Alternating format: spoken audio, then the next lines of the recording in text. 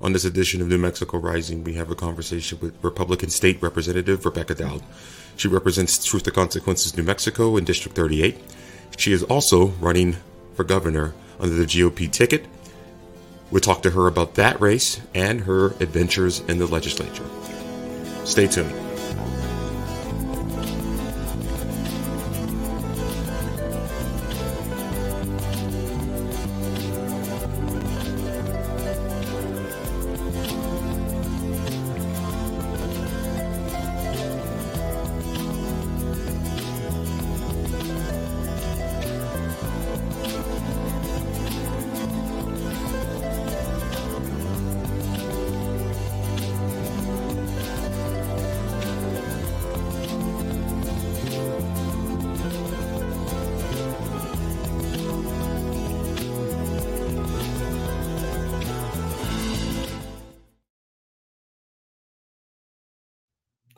Today on New Mexico Rising, we're going to be having a conversation with Rebecca Dow. As a state representative for the 38th District, Dow has shown herself to be a political force to be reckoned with. By maintaining classical Republican stances on issues such as marijuana, legalization, abortion, and mandatory paid sick leave for employees, she currently serves as the Republican House Caucus Chair. In early July, she announced her campaign to become the next governor of New Mexico, and many within the Republican Party consider her to be the frontrunner. We will be speaking with her about pressing matters in the state and her thoughts on the legislative landscape going into 2022, as well as what she plans to do should she become the next governor of New Mexico.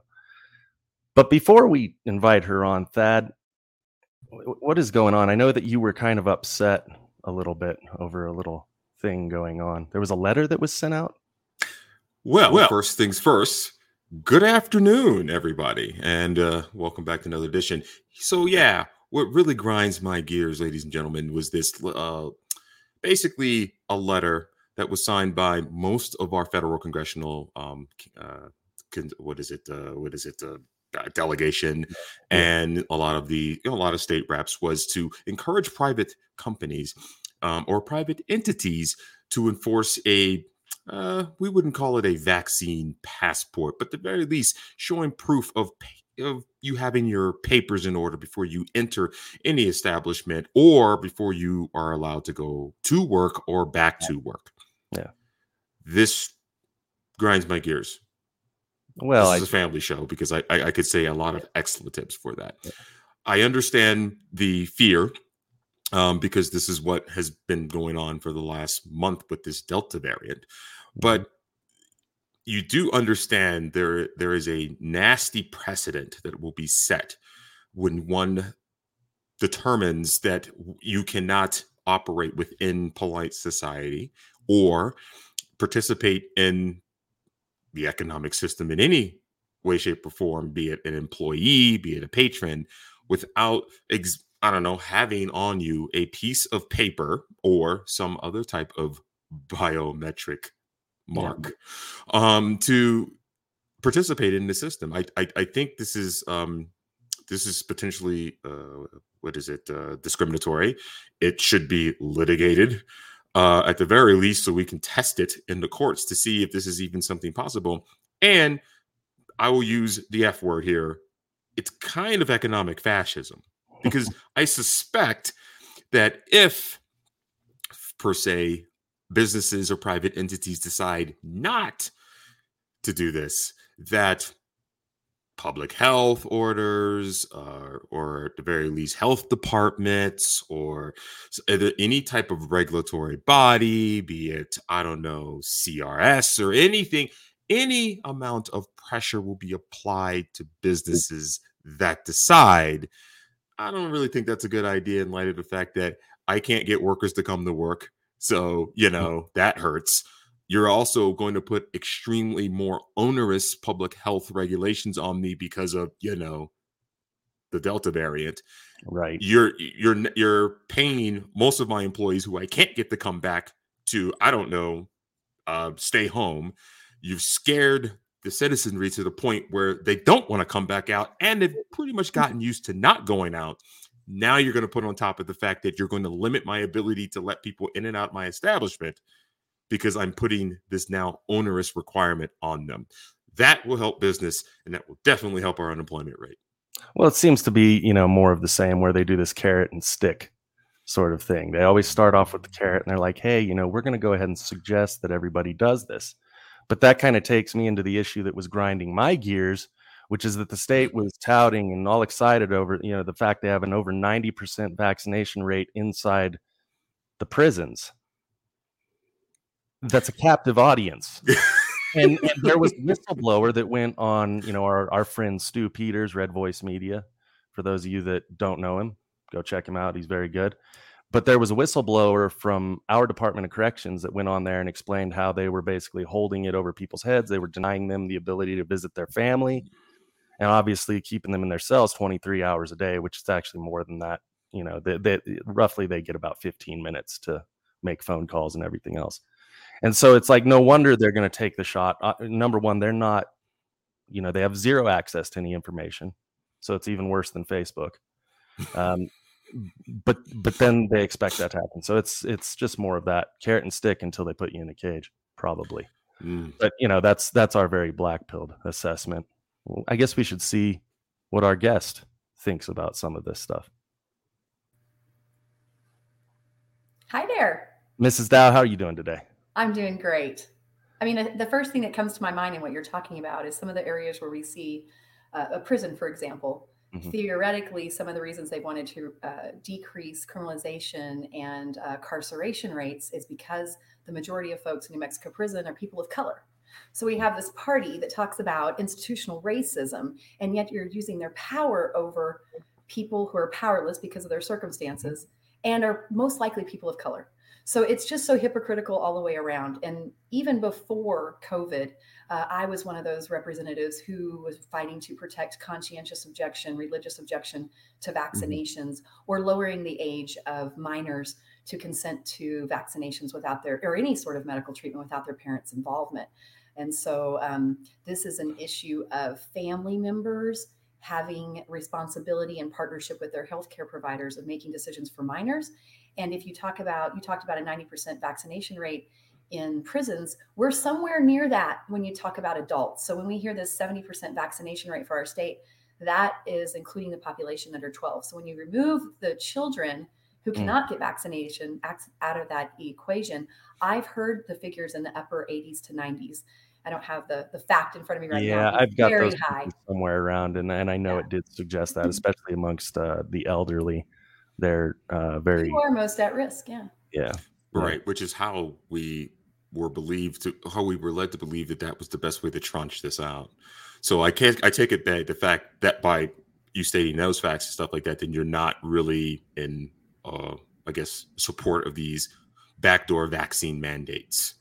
My priority and what I support the most is protecting the Constitution of the United States, the Constitution of New Mexico, our rights as individuals to make decisions based on information we're given, and to protect liberty. So I definitely believe that liberty is the priority to protect. And so from that perspective, I think at this point, before we should mandate anyone further get vaccinated, no one's making it illegal to get vaccinated. No one's discouraging anyone from wearing a mask.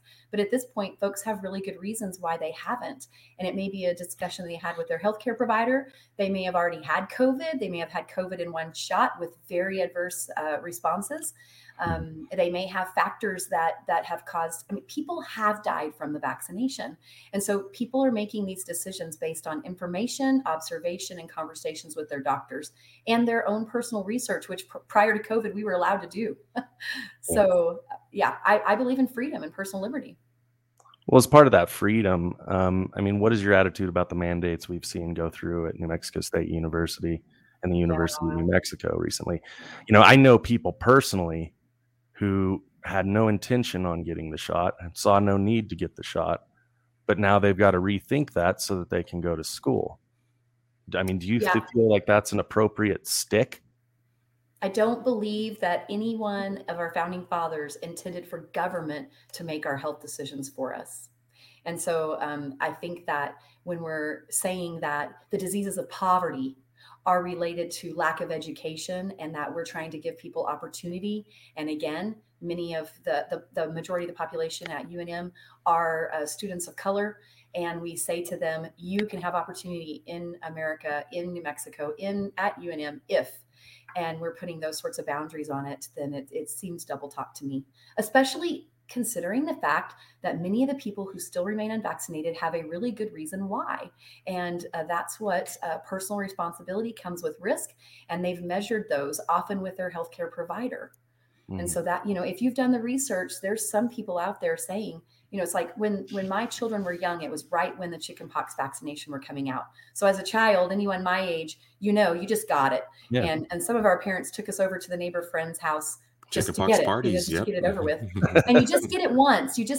And then you have the immunity for the rest of your life. And so when my children were young and the vaccination was coming out, but it wasn't mandatory, I asked my children's pediatrician, should I give it to him? And he goes, it's so new, and there's probably going to be variations of it. We don't know if they're going to need booster shots. Just let them get the chickenpox. Yeah. And so that's what happened with my children. And many of their friends who did get the shot early on had a variation of a shingle type disease, or like half of a chickenpox. It was a weird thing that was going on there for a while. And it took a while, years, for them to work that kink out. They got a booster later on. And so now it's very safe, very trusted, very reliable. And we may get there. We may get there with COVID. We may not. So we'll see.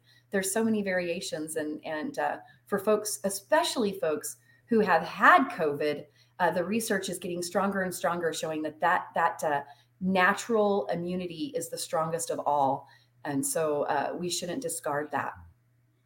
No, I think that's right over target when you talk about natural immunity. I know that I was sick in January of 2020, and I haven't really been sick since. And I've been to plenty of so-called super spreader events, so yeah, I'm pretty sure I know what that means.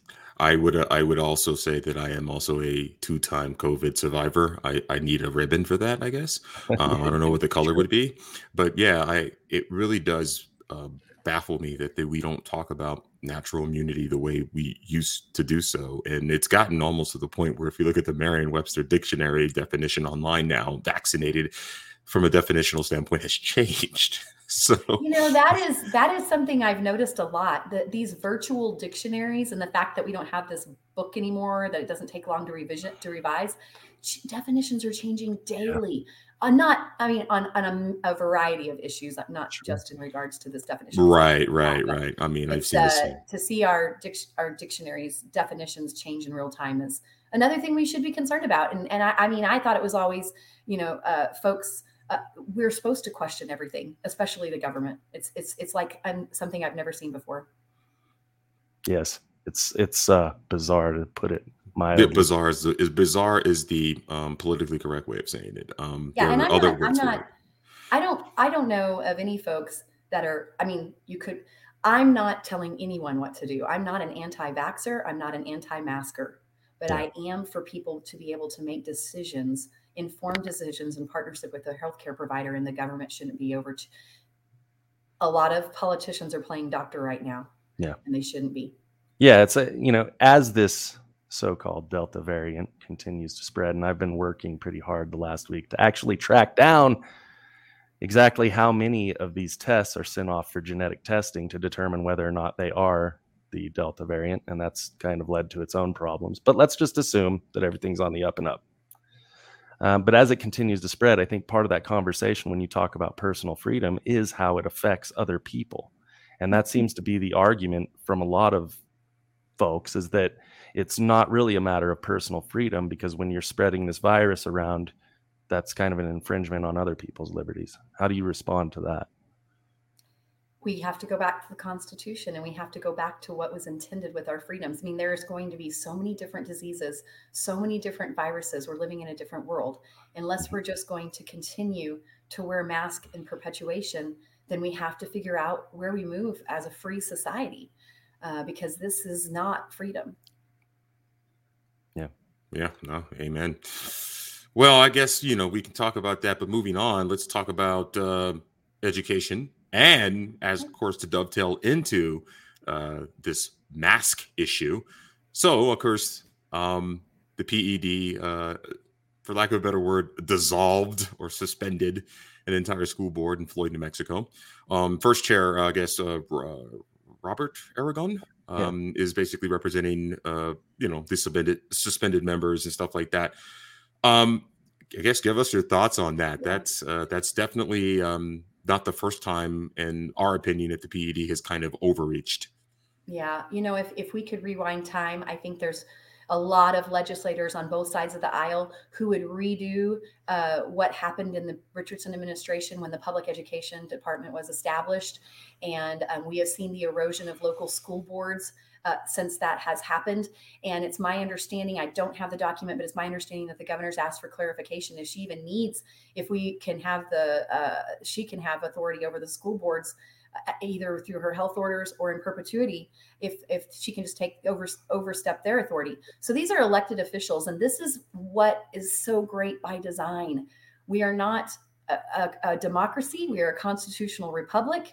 On top of that, so we have individual state rights. We are a Western state. That makes us unique among others. And so many rules that are passed have a very, very different impact for people living in a metro area than the majority of us who live in the rural areas. And so I think that when any local decision making is possible, that's where the authority should be given.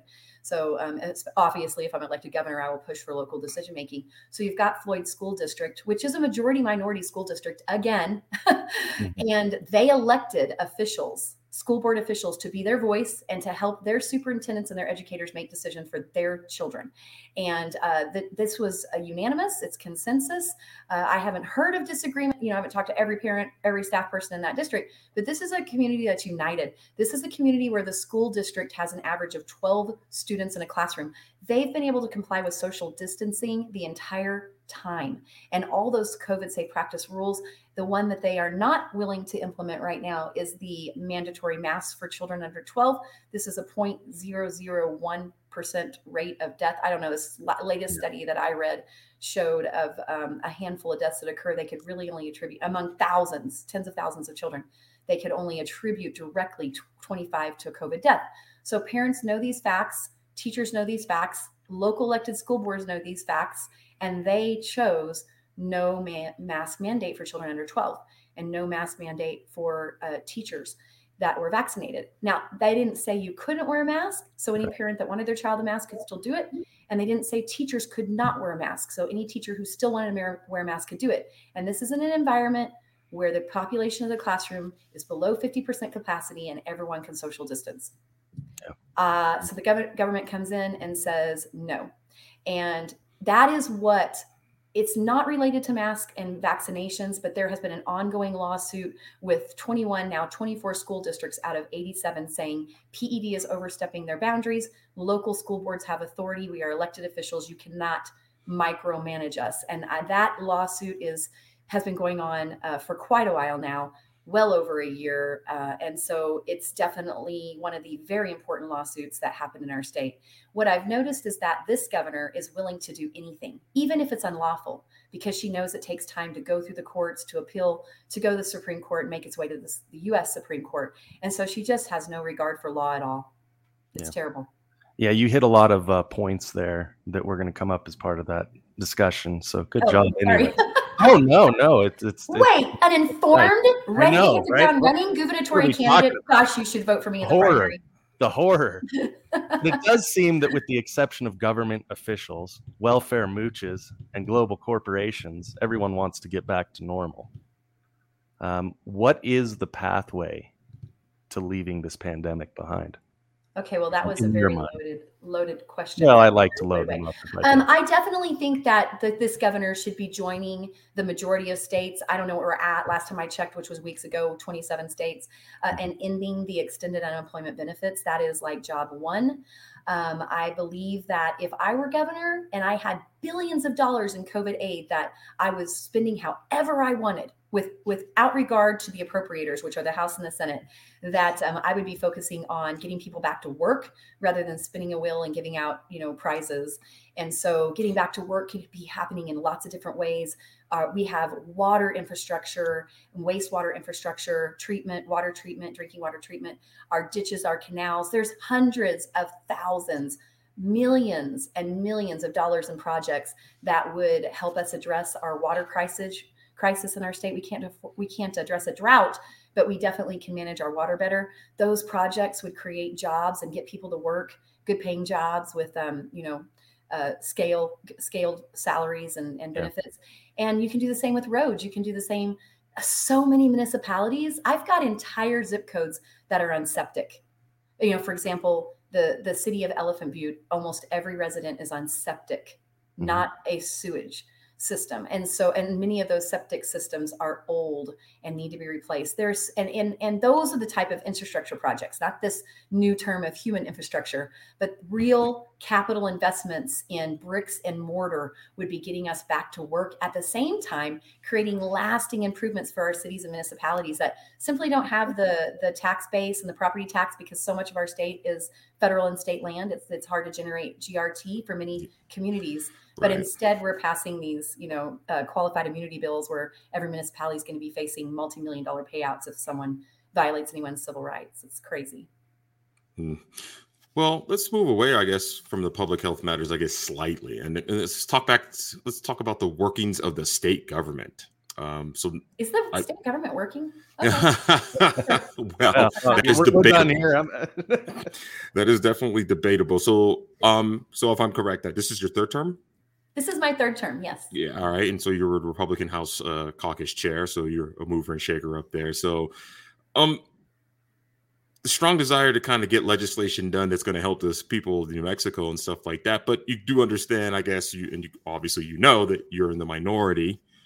With that said, starting back in January, this January coming up, you guys are going to get back into the swing of things. What does the legislative landscape, I guess, look like for this upcoming session? What's on the agenda that the parties, the Republicans in at least the legislature, are pushing? Well, I'm sure you're going to see Republicans pushing comprehensive tax reform. You're going to be seeing them push for local decision making with school boards, giving authority back to school boards, election integrity, no foreign machines, software used in our election systems. You're going to see them pushing bills for reforms in redistricting. We did not make that to the constitutional amendment. It needs to be done. We want to see a parent bill of rights. I want to see a parent bill of rights, limits on the governor's powers. The bill that passed in 1973 for these health emergencies, we had one person who I actually got to serve with, Representative Bandy, said, no way, no how should anyone have that much power. And everyone else thought that they would have a governor who had a respect for the Constitution. That needs to be amended immediately. And I'd like to see amendments to the Ethics Commission. I'm sure folks will be, it's a 30-day session. So the bills that we can introduce, they either have to have an appropriation with them, they have to be part of the budget, or they have to be introduced and on the call by the governor. So the 30-day session is more difficult. You don't get to introduce anything you want. And, I introduce bills always on education reform, tax credits, education savings accounts, parents' right, if their special needs child is not getting the services that they're entitled to through the American Disability Act, that they can go to a private vendor. That's actually already federal law, but trying to codify that in state law. And these bills rarely get hearings or move out of the first committee. Well, and that's part of the problem. I mean, even when you talk about limiting these powers and not being on the agenda, I guess, what is the goal? Is that just to have the argument there? Because even if you were to pass these things that limited gubernatorial powers, obviously she's not going to sign it, even if you got it passed. So I guess to me that seems to be part of the issue, where it's like you talk about moving forward in a bipartisan manner, but there's no reason for the Democrats to be bipartisan. Well, it's interesting that you say that, because my freshman term, we were in the minority. I've only served in the minority, but there were enough moderate Democrats who own businesses or were in some sort of a swing seat, that were engaged with their constituents. And we were able, the first bill in the first committee, I offered an amendment that was considered friendly and accepted. And that happened all the time. So my freshman term, I felt the work was very bipartisan. The process of making a bill was intentional. It was deliberate. There was deliberation. There were amendments, and that made the bills better. Most of those representatives in my freshman year, when I was running for sophomore, they were targeted by the progressives and removed from office.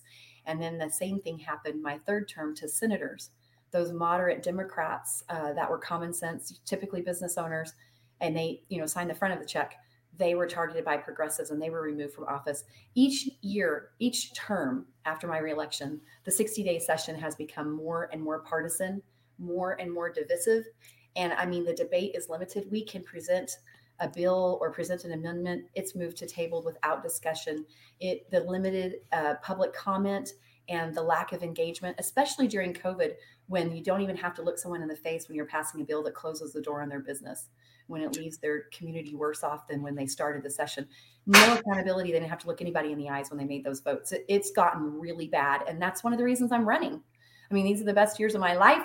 I'm 48. I guess it's the new 30, because people keep asking me, how are your children handling this? I don't know. They're married. They got businesses. Ask them. But anyway, so that's one of the reasons why I'm running. I have the energy and the will to see New Mexico thrive. So it's time. And, I know it's very partisan and folks posture on either side of the aisle. But once I'm elected, then to do business with me will require bipartisan spirit and collaborative effort to put New Mexicans first. So how do you reason with these people then, these much more radical elements that have kind of basically been elected over the last couple terms? I mean, give us an example. Is there anyone you've currently worked with that you currently work with? Yeah. Okay, that you could possibly work with who are one of these more progressives? Oh gosh, yes. Some of the work that I got to do even this last session that was very bipartisan was reinstating the in-state meat inspections. There's 4 packers in the U.S. and they have our ranchers over a barrel. Our beef, almost all of our beef, like over 95%, leaves the state never to return. And if we had our own in-state processing, not only could we control the economics of the processing, and New Mexicans could consume New Mexico beef, and we have a little bit of a buffer to the crazy things that are happening with these major packers right now. It's practically a monopoly. And so that was one that had a lot of bipartisan support on both sides of the aisle, no votes through the entire House and Senate. And ultimately the bill didn't pass, but the money in the process we need to promulgate the rules did get done through House Bill 2, and it's happening as we speak.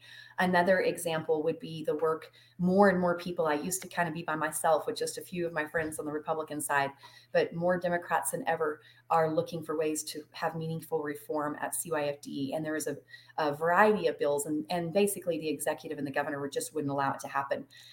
People are coming along in a bipartisan way to say, look, these policies have just eroded the ability for lawmakers to do their job. So there's people on extremes, but there's still people out there saying, wait a minute, because we are all impacted by rule of law. We all want to walk down the street and be safe.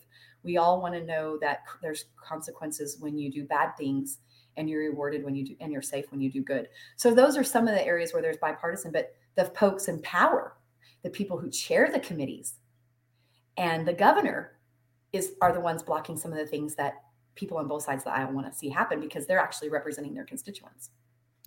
Yeah. Well, and that's kind of the way it goes. I know one of the things that we could do to get back to normal, if we talk about that, is to improve the economic landscape in general. You mentioned the meat packing, and obviously that's helpful in many ways, but you've also been a very staunch supporter, from what I've seen, of Spaceport America. What are the benefits? I know Thad and I have been pretty critical of it, even though our nerd loves it. Our inner nerds love it. But what are the economic benefits to everyday New Mexicans of continued funding of Sir Branson's enterprise down there? Well, I think that's the first thing, is the misnomers. So I was not in office when Spaceport America was built. That $200 million, sorry, my earpiece keeps falling out. That $200 million capital investment was done under Richardson, and I was not in office, but it does happen to be in my county. Because it's in my county, I get to go out there and see what's going on. I've seen NASA endeavors, Lockheed Martin, Mars rover's been out there. They've been landing the shuttle, the capsule that comes out of the shuttle. We used to have to land on water, but now with new technologies, it can land right there at the spaceport. I think the bigger thing is not the spaceport, because that's one tool. And it's an important tool because of the dedicated airspace, because we are above sea level and there's not salt to erode the infrastructure. I mean, there's a lot of benefits to that location. But the bigger picture is the space industry, which is the fastest growing industry in the world. My freshman year, it was around 236 billion a year. This year, it's surpassing 500 billion investment and only going up. Our history is deep with space investment and space endeavors and breakthroughs, and this is no exception. I think about the fact that we said no to Bill Gates, and we said no to Microsoft. We said no to Steve Jobs. We said no to Apple and Silicon Valleys in California. I just do not want us to say no to this growing space industry. We should be the Spaceport Valley, and I mean up and down I-25. We have hundreds of companies whose focus is space and space endeavors. From I think the 20 million or 20 billion. Yeah, it could be 20 billion. The amount of investment in New Mexico in space industry is huge, with our labs, with our Air Force and our bases that are in New Mexico. We shouldn't be left behind, and Spaceport is a piece of that. So it's not necessarily on a lever of Spaceport. And Richard Branson's not the only act out there. Two of my favorite are, one's called Spin Launch, and it's basically a slingshot the size of the Statue of Liberty, and it goes 4,000 miles an hour and slings a satellite suborbital, and it connects us with 5G in about a 200-mile radius. And that's a pretty cool thing that's going on out there, as well as the AeroVironments. There's a lot, but most of them have a non-disclosure agreement. These two companies have gone public, and so there's AeroVironments, and that's like a 300-foot glider, somewhat. All the top of it, of the pan, it's solar panels all on top of this glider, and it stays suborbital for 6 months at a time, also projecting. It's kind of the final mile, the last mile of getting high-speed technology to our homes and businesses, where broadband just doesn't make sense anymore. Even though New Mexico's investing millions and millions in broadband, we have satellite technology that's rapidly replacing that need for the last mile. So it's the idea of space, the space industry, and the growth of space industry, more so than just Spaceport. And yeah, no, that's fair. Yeah, it's fair. I mean, that's I think what it is, I think a lot of people, when they see the fact that, I remember when, that was announced and ground broke, and there were a lot of missteps out at the awarding of contracts, the construction of the facility, and how long it took. And so I think what people were kind of wary of, and I think they tend to forget that later on, the state subsidy was the state subsidy, but it looked like a boondoggle for 20 years, right, before we finally got the demonstration. And so you can see why some people who if you're counting Virgin's flight as the demonstration, but there's right, that would be considered success. Department of Defense. Yeah. Yes, but there's lots of other things going out there. I think last year the Spaceport, 67% of their funding came from private industry. So it's not as subsidized as it used to be. I'm not justifying any subsidy that's out there at all, but I'm just saying, like, they are moving towards self-sufficiency. And I'm sure if this was a private endeavor or even a public-private partnership in the management side, it would be making money. So it's just an example of government where I feel the same way about state parks. Our state parks are running into the ground, and they don't see these things as enterprise as we should. And we put so many layers into the ability to operate that we don't see the rate of return that we could. And so we just need a governor who understands that these endeavors are enterprise and need to generate revenue, and that the only way to generate revenue isn't just to put more tax on the same people who are already paying taxes. We need to grow our economy in innovative ways, and the bureaucracy prevents innovation, and Spaceport's no exception. Yeah. I think that's interesting, where that's the biggest complaint, I think, is that the talk is always, we need to make, level playing field so that, businesses can get ahead. But that's not what we see when we talk about these highly subsidized industries, whether you're talking about the film, yada, yada, yada. But it's like, and then people get really interested in very specific things. I know one thing that you opposed, and I was curious as to why, is the legalization of recreational marijuana. Yeah. What was the reasoning behind opposing that? Well, first I have to say that I have supported hemp and the investment of hemp in industry in our state, as well as the expansion of medical marijuana. And so I'm not opposed to using any sort of crop to make the quality of our lives better. But the idea that marijuana is going to replace oil and gas, one, is absurd. So second of all, this bill is it was close to 300 pages. The amendments and substitutes that were being presented to us on a dime were, minutes to make a decision before you vote. The things that I was looking at, I'm very concerned about water. If you spending time with me, you'll hear me talk about water management, land management. We need to address this water crisis in our state. It's a crisis of epic proportion. So the fact that someone could occupy a vacant Kmart, hook up to, the Albuquerque city utilities and have no regulation on their water usage is of concern to me. The fact that it didn't go through the New Mexico Department of Agriculture where every other crop is handled, but it went through licensing and regulations, that is of a concern to me. And so when we create these carve outs and special examples and we have to go like this with rules and regulations to make an industry work, or to make a bill pass, and you're talking about carve-outs and special favors, why is this not at the New Mexico Department of Ag? Those are the types of reasons why I would vote no. And maybe I'm getting a little cynical because in my freshman year, I used to say, I don't know about this bill. I better vote yes, and maybe I'll find out before it gets to the floor if I want to vote no.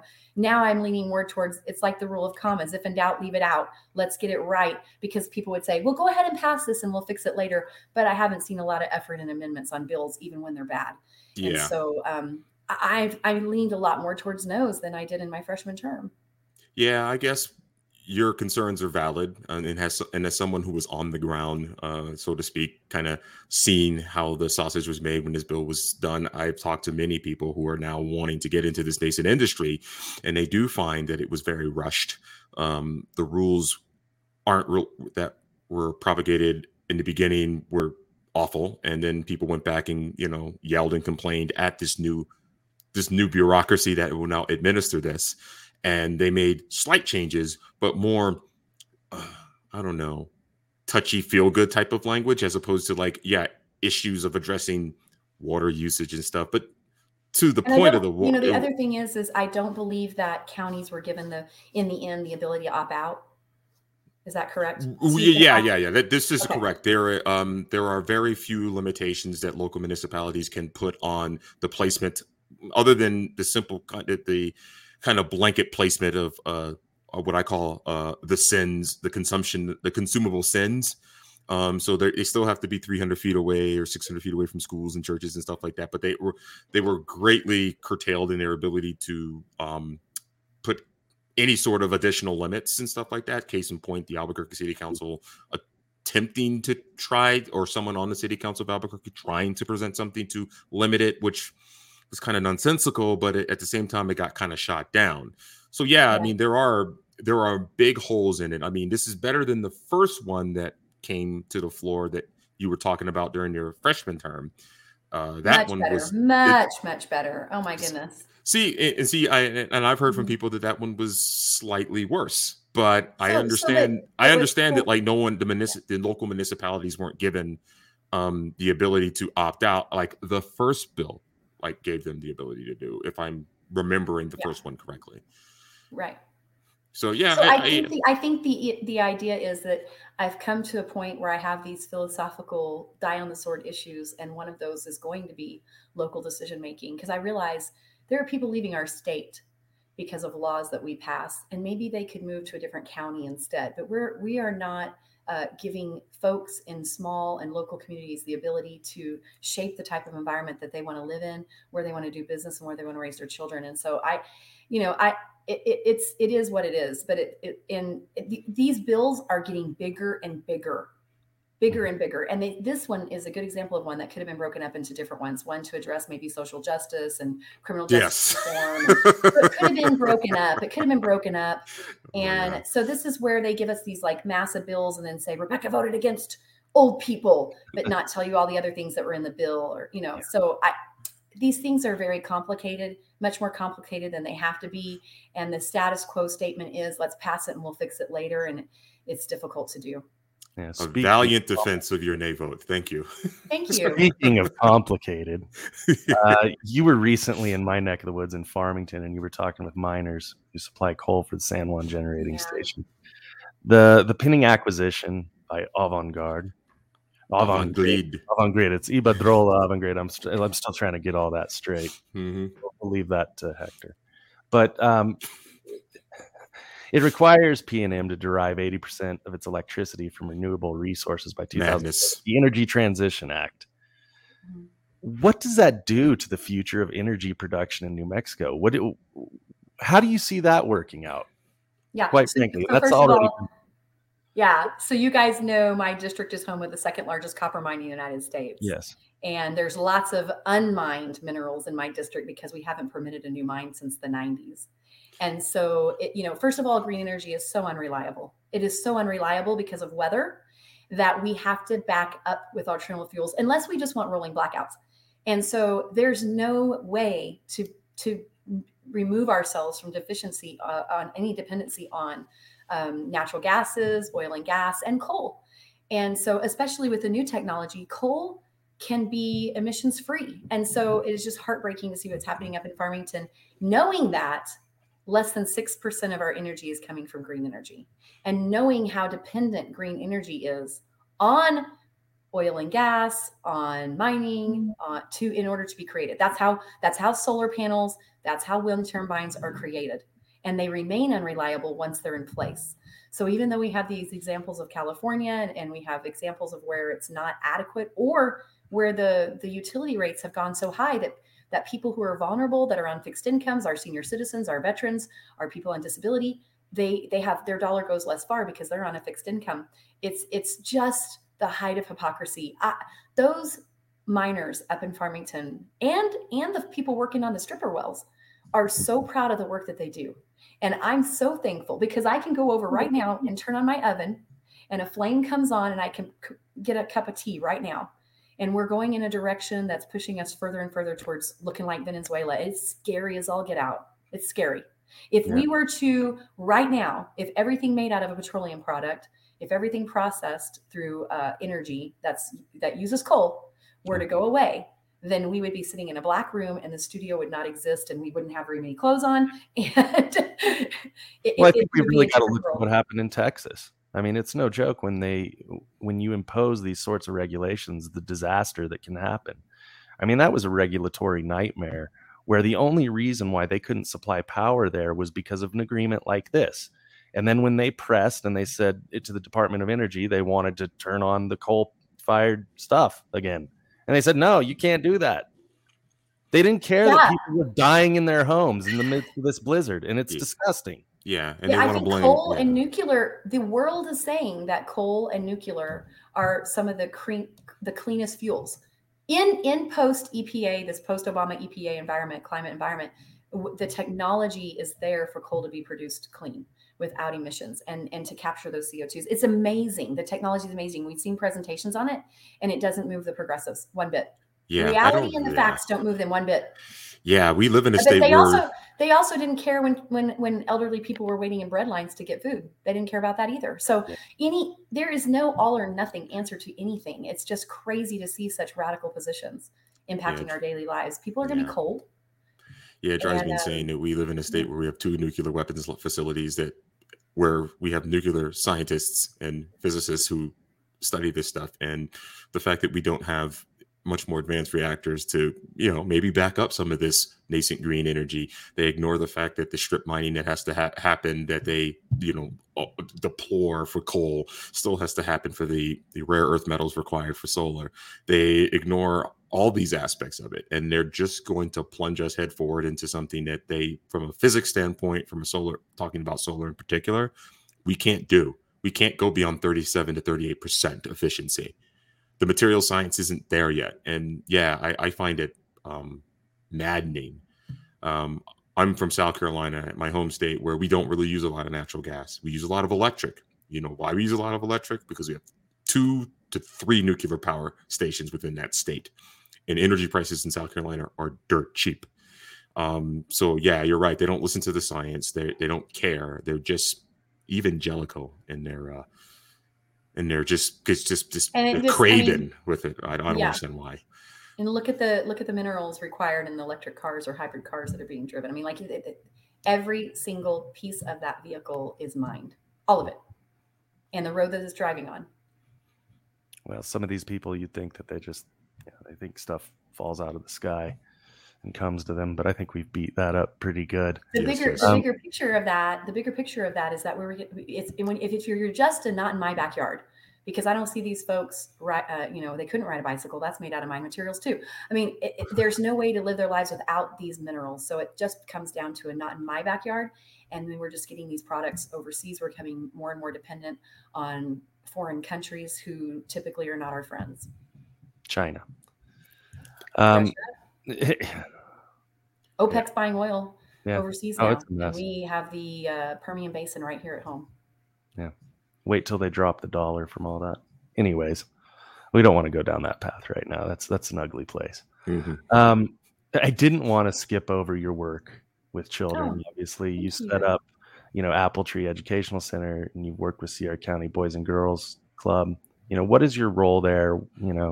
And what do you think you can bring from that experience to New Mexico as governor? Well, thank you for that opportunity. So I grew up in Truth or Consequences, and I was visiting my parents when my children were young. They're toddlers, and I saw my community through a different lens than I had as a child, because it felt really great as a child, riding horses in the Gila and swimming in the river. And, I just had a great family, great childhood. So to see it through a different lens, seeing families in need, seeing children in situations that weren't necessary. I had just gotten out of college and married. My kids were young. That's what compelled us to move back. So in 1999, I moved back to TRC and started a nonprofit. The original one was Apple Tree. And I don't even like to name the others because I'm not on the board. I'm not an employee, but I learned real quickly in my first run that anything that I did that was good was going to be treated as if it was bad. And the folks, I signed up to be a politician, but the hardworking folks that do good work in my district did not. And so I haven't been at my employment for over 2 years now. It hasn't stopped anything. They still get attacked. They still get audited. They still get IPRA'd. They still get deposed. Just maybe they think I'm Stapleton, but I'm not. And this was charitable work. So I started a nonprofit, multiple nonprofits. I don't even want to name them anymore because my name's not on paper and they're doing really great.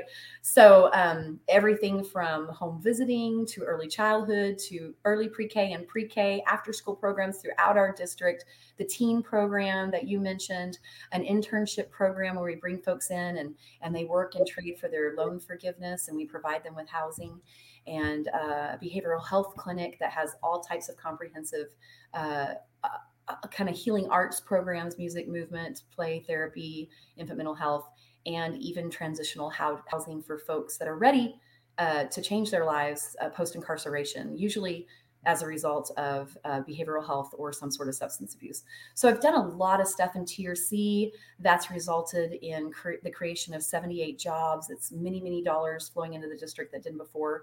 And folks who do those work with degrees, they have a pathway, are making higher wages than the average income in Sierra County and with benefits. And they're doing good for others.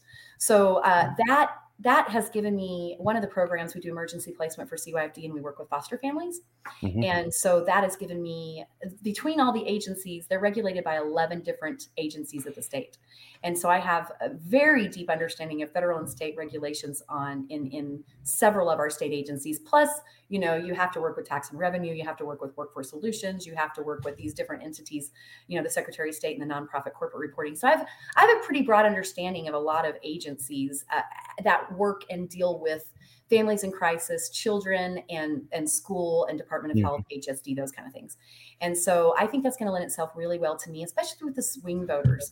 So when people look at this, I think there's 8 of us ultimately that are in the primary for governor. I'm the only one that's serving in the House. I've been serving my community for over 2 decades. My district, I'm in my 3rd term, and I'm ready to serve the state ready to hit the ground ready because of the work that I've done. My time in the House, I know who's in the House, who's in the Senate, who the bureaucrats are, who the deputy secretaries are that often stay, versus the executives that are appointed by the governor. And also a lot of the practitioners and a lot of the folks that are out throughout the state providing these services. And with what's going on with Albuquerque Public Schools and just PED general, PED continues to blanket make things universal, just throw more money at it. But we leave those children behind that are in crisis, that 20% of the children that need the 80% of our attention. And it's really the opposite of what's happening. I mean, whether your child wants extended full day year-round school or not, we're going to shove it down your throat. Yeah. Even if they're the valedictorian, they need more. But yet the child who's in crisis at CYFD is getting nothing additional. Every single program at CYFD is voluntary. And so that is what I'm most excited about being governor, is to partner with these community organizations and to help reform these agencies so that we're targeting our dollars and our efforts to the children and the families that need it the most. And what's happening outside the school day, domestic violence, substance abuse, the children that are victims of abuse and neglect. And it is just, this governor has the highest turnover rate of executive staff of any governor in the United States. And she's kept the CYFD secretary throughout all of it. Yeah. I have no words. But what I can tell you is that I'm tired of holding a broken baby. I'm tired of being invited to funerals of children who died at the hand of abuse and neglect when it was preventable. And so we will see changes in our education when we have educational reforms that target children who need it the most, that are responsive to family need. That includes choice in my mind. I believe in education reform, including choice. And I think that families in Bernalillo who've been bullied by Albuquerque Public Schools and the unions who run them are ready for change. Yeah. You have a lot of vision, I think. You have some dreams, but we look forward. There's actually a lot of time left under the boot of our current governor. Unfortunately, yeah, lots of time to do a lot of damage. Yeah, so that was something that I was kind of curious to get your take on. Was should you be inaugurated in 2023, which seems like light years away right now? But what do you think the challenges are going to be that you haven't foreseen? Are you looking ahead and going, okay, well, she's going to be here for another 2 years. How bad is it going to be by the time you have a chance to fix anything? Yeah, it's bad already, and I have a lot more to learn than what I already know. So I know the basic workings of the system. I know that the governor can sign executive orders and I can end them. She can appoint people to commissions and I can change them. She can pass rules and regulations and we can reverse them. And, I'm not going to be naive to the fact that, if when we reverse those, there are going to be lots of lawsuits and lots of attacks. And it's as if, you go to a train wreck, which is what I would define government in the state of New Mexico, a train wreck. You would clear all of that off the track and you would start over. You'd bring in a new train, new caboose, but we've got to work with that system. So somehow we have to take apart what's broken and put it back together and make it work again. And that's why I call this just a we the people effort. This is not me. My job is to give the power back to the people. I will be totally reliant on the average citizen that they have a business, they're working in an industry, they're impacted by an industry or an agency, and they come and say, here's the solution. It's going to be a lot of work and it's not going to be quick. I'll do whatever I can as quickly as I can. But then you face the barriers of needing a revision to a statute unless we have the House and the Senate, or unless people are willing to do what's best for New Mexicans and overlook the special interest groups. I see this governor every day catering to DC as if she's still a congresswoman. And I am going to cater to the everyday New Mexican. And I hope that there will be enough people in the House and the Senate that will come along. It's going to take a lot of work. Yeah. Sure. I think you've done a good job because I think you swerved into it not being, we've asked most of the people who have come on our program who are vying for the same office. Do you understand the buzzsaw that you will be entering into right now? Yeah, you're no threat because you're just some lowly House member of the House, and I don't think the Democrats agree that I'm not a threat. I'm in my third term, and Brian Egoff spent over $100,000 trying to defeat me. But there's a difference between that, and there's a difference between when you're in the big house. Right.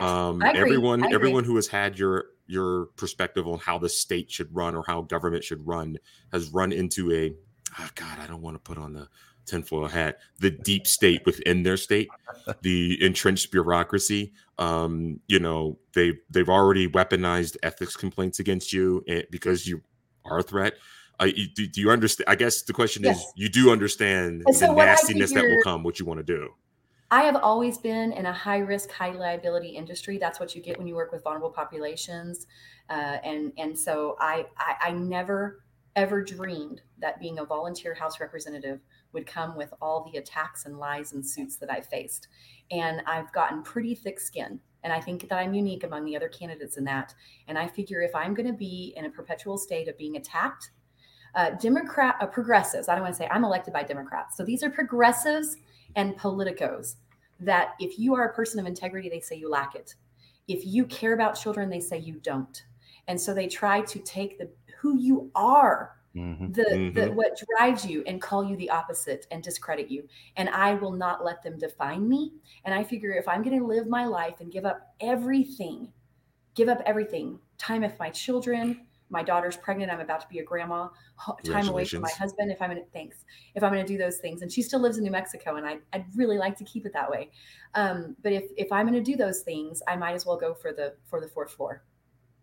So I'm an A-type personality. I can't see myself just sitting in the house and being beat up session after session. You don't when I think I can do more. Yeah. I think you don't definitely strike us and to the audience, and actually a lot of your supporters, they like you because you seem to be a little feisty, and I think we need much more of that. I'm feisty, but I'm not mean. But at this point, I'm a mom on a mission, and I feel like my constituents sent me to be their voice. And House Bill 200 was one of the ones that really sent me. This was a bill that Matthew McQueen had to carry because not a single representative, Republican or Democrat, from my district would carry that House bill. So it took an environmental lawyer with a special interest that lives outside of my district to carry that bill, and to ignore the voice of my constituents and the constituents from many counties down south, including those represented by Democrats, and to force a bill just because they had the votes, showed me that even with gerrymandering, even with 2/3 of the House and the Senate, when they're not getting the bills through that they want, they're doing it now through executive order, rules and regs, and the appointment of radical people on boards and commissions, that we have no choice but to win the governor's seat. It has to happen for the everyday New Mexican to have any power back. What was House Bill 200? House Bill 200 was one that took what was we actually won a water lawsuit in New Mexico. And on the Gila, water is flowing into Arizona, and we won a suit saying that it's ours. So if we put up some sort of way of capturing that water or increasing the watershed or some sort of diversion, then we could keep that water in New Mexico instead of watching it flow to Arizona. The second, it's been in lawsuits over decades. The environmentalists say that the Gila is a free-flowing river, even though there's multiple diversions, even including dam diversions. There's even concrete structures, but they call it the only free-flowing river. And so there's a movement to have it designated as wild and scenic, and that sort of disenfranchises the folks who irrigate on the Gila now. And so the local authority, there's a commission made up of local representatives, water users right here along the Gila that have the say in how that water money would be spent. And they advise the Interstate Stream Commission. That bill took the dissolve of that board and made the Water Trust Board, which is appointed by the governor, the people in charge of that. Yeah. So you're willing to do a lot, obviously. I think you've proven that. But when it comes to New Mexicans, what would you ask them to do? Oh gosh, this is a David and Goliath for anybody in the minority running for a statewide office. It's been a long time since a Democrat incumbent did not get a second term. This is not my race. I am just willing to run on behalf of New Mexicans and take your voice to Santa Fe. I believe that when I'm elected, my job is to give the power back to the people. So I need everybody. We've received contributions from 27 states. I don't know if all those people know who I am, but our governor is notoriously known as one of the worst governors in the United States right now. So people all over the United States are sending money. I got a $10 check in the mail, and I was proud to deposit it. I mean, I need money. I need volunteers. Your time is money. So I'll take your time. If you've got a good place to put up a sign, if you want to wear a t-shirt or a hat, I mean, this is grassroots. Please go on Facebook and like my Facebook page. Message me if you want to help get involved. Send a contribution through RebeccaForNM.com. This is us. This is about the everyday New Mexican. This is about business owners having say over how they operate their business. This is about parents having control of their children's education. This is about New Mexico thriving. It's time. All we have to go is up. So it's time for change. Yeah. I think that's it. I really appreciate you coming on today. It's been a good talk. and we look forward to hearing more from you in the future. Well, thank you so much for having me and the opportunity to talk to your listeners. Yep. Appreciate it. Thank you. Thank you. Baca, what are we doing? Hello. Good afternoon, everyone. Thanks for tuning in. This next Sunday, August 15th, we will have Ronnie Lucero, who is chairman of Republican National Hispanic Assembly of New Mexico. Kind of a big deal. We've had a few of the other core members on here, so that'll be good. And other than that, do we have anything to shill other than freedom and liberty and New Mexico love? Or are we done? Are we selling anything today? Likes, shares, subscriptions, all that stuff. We are on the iTunes, we are on the Spotify's, and we are on the Google Podcast. So yeah, when this is post show, I'll do my magic and that'll be up. So please subscribe or follow, depending on which podcast app you're using. We also have obviously a Twitter page at NM Rising 1, right? I believe this. Yeah. Okay. And of course, like, share, subscribe on Facebook. And of course, give us some love over on YouTube as well. New Mexico Rising. Other than that, we're good. Take us out of here. All right, guys. Have a good day. Thanks.